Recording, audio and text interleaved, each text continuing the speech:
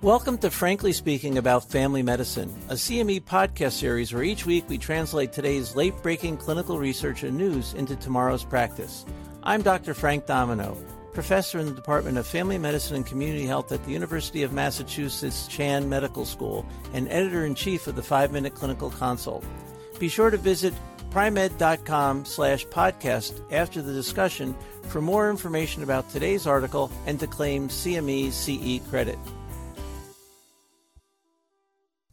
Isabella is a 28-year-old cisgender female who presents to your office today for her annual wellness visit. She recently lost her job and states she's been picking up odd jobs to help support her family. Isabella tells us that she has a friend who has HIV, and she's interested in knowing more about ways to help prevent her from contracting it. Hi, this is Frank Domino, and joining me this morning is Marianne Montague, DNP and instructor in the Department of Family Medicine and Community Health at the University of Massachusetts Chan Medical School. Good morning, Marianne. Good morning, Frank. How are you? I'm doing all right. I find Isabella's case compelling. Many people are out of work thanks to COVID. The thoughts and concerns about HIV are probably off people's radar, but really need to be. Can you give us a quick update on the role HIV is playing in the U.S. right now? Yes, so you're right. It's not something that might be on everybody's mind, but the epidemic of HIV and AIDS is not over. And in 2019, it was announced that the goal to end the HIV epidemic in the United States is to end it by 2030, which is not that far away. So the United States Department of Health and Human Services developed a plan. Part of that plan involves us as primary care providers and increasing the utilization and education of PrEP. So in 2019, there were 36,801 individuals who received a diagnosis for HIV, according to the CDC. While this has overall decreased by 9% from annual diagnosis between the years of 2015 to 2019, in 2019 we also had 15,815 deaths with individuals with HIV. We got to get to a point where this is not an issue and this is not an epidemic. And there's still so much work to do. HIV has been found to affect women and adolescents disproportionately. 19% of the new HIV diagnoses and 23% of new AIDS cases in the United States in 2017 were in adolescents and in women. There has been a decline among women since 2010, but not in individuals who are over 55. All right. Well, I think you make a very compelling case, especially for adolescents and women, that HIV has certainly not gone away. And it's really still startling that there's still 15,000 deaths in 2019 related to HIV/AIDS. So what do we need to do? Let's start with screening. Who should we be screening and how? So oftentimes, I sometimes see patients who have never been offered HIV screening or even had the discussion. And so really, all individuals who are above 13 and, between 13 and 64 should be tested for HIV at least once.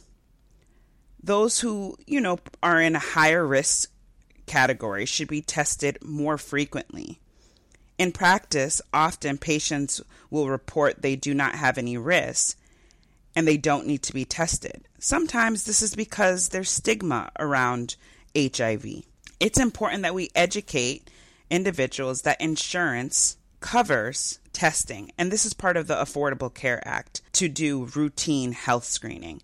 So just like we would talk about screening for diabetes, hypertension, and any other screening we might do in office, we need to encourage screening for HIV. I find I ask patients, so How many sexual partners have you had in the last year? And they say, oh, the same one. Well, would you like HIV testing today? No, we're together for a long time. All right, good. But if anyone says, well, I've had more than one partner, or I'm currently not in a relationship, I'm like, oh, then you're the perfect person for us to do an HIV test on. You'll be able to get a negative result, share it with your partner. It'll make you feel better, make them feel better. I try to encourage them that just like other STI testing, this is critically important to their overall health. All right, well, let's do what we normally do in primary care. Talk a little bit about, if you would, how we can prevent the transmission of HIV. So one thing that we can do is utilize something called PrEP that we often refer to, which is pre-exposure prophylaxis. So in primary care setting, it's our job to make sure that we educate and talk to our patients about PrEP. So we should talk to every sexually active adolescent and adult. And just like we would talk about STIs, contraception, it's important for us to discuss PrEP. So the more awareness and the more we normalize the conversation, it will reduce stigma as well as increase the awareness and use of PrEP. To help reduce barriers, we should allow things like same-day PrEP for patients. When it's appropriate, we should talk about PrEP over telehealth, as well as in our routine discussions at our annual wellness exams. Okay. So for a couple of years now, we've had an oral option for PrEP. Can you talk a little bit about what the current state of pre-exposure prophylaxis options are that we can offer to our patients? Yes, so many individuals have heard of Truvada and Descovy, but as of 2021 late, we have a new medication called cabotegravir. This medication, what's really interesting, and there's more to come, but this medication is an injectable. So versus the oral medications that individuals would have to focus on taking daily, and they could be in a compromising place or not have the medication on them, this injectable is a 2-month injection. So you would come to the office on day 1, get the injection, follow up in 2 months. As a provider, I would just want to make sure that I'm checking the HIV status of every individual at each visit, and then I would want to make sure that every other visit, so every 4 months, I check for STIs as well as HIV.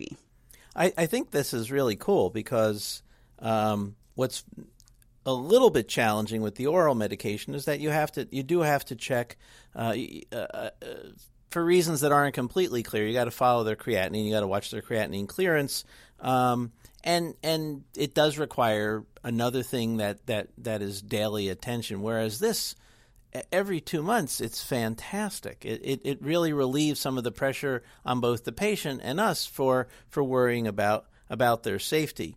What other thoughts you have about the new injectable? Anything that you see otherwise as an upside? So another thing I see as an upside with this is I feel that there's going to be greater adherence. So we're wanting to eliminate HIV by 2030. If it's harder for individuals to access care or to follow up for routine labs, they're not going to want to stay on the medication, or they could miss dose and be at greater risk. This is something that is out of sight, out of mind. You come in for your scheduled appointments every 2 months and you're protected.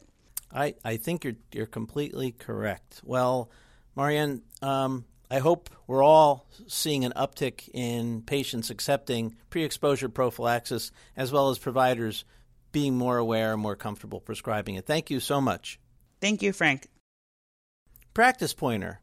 Since 2012, we've had the ability to help prevent HIV transmission with an oral agent. In 2021, we have a new injectable that needs to be given once every 2 months. The outcome is likely a lower transmission rate of HIV and better prevention of STIs in general. Join us next time when we talk about the high rate of prescription drug misuse in our clinical practices. Thank you for listening to Frankly Speaking About Family Medicine, brought to you by Pri-Med. To claim credit and receive additional information about the article referenced in today's episode, visit primed.com/podcasts. And see you next week.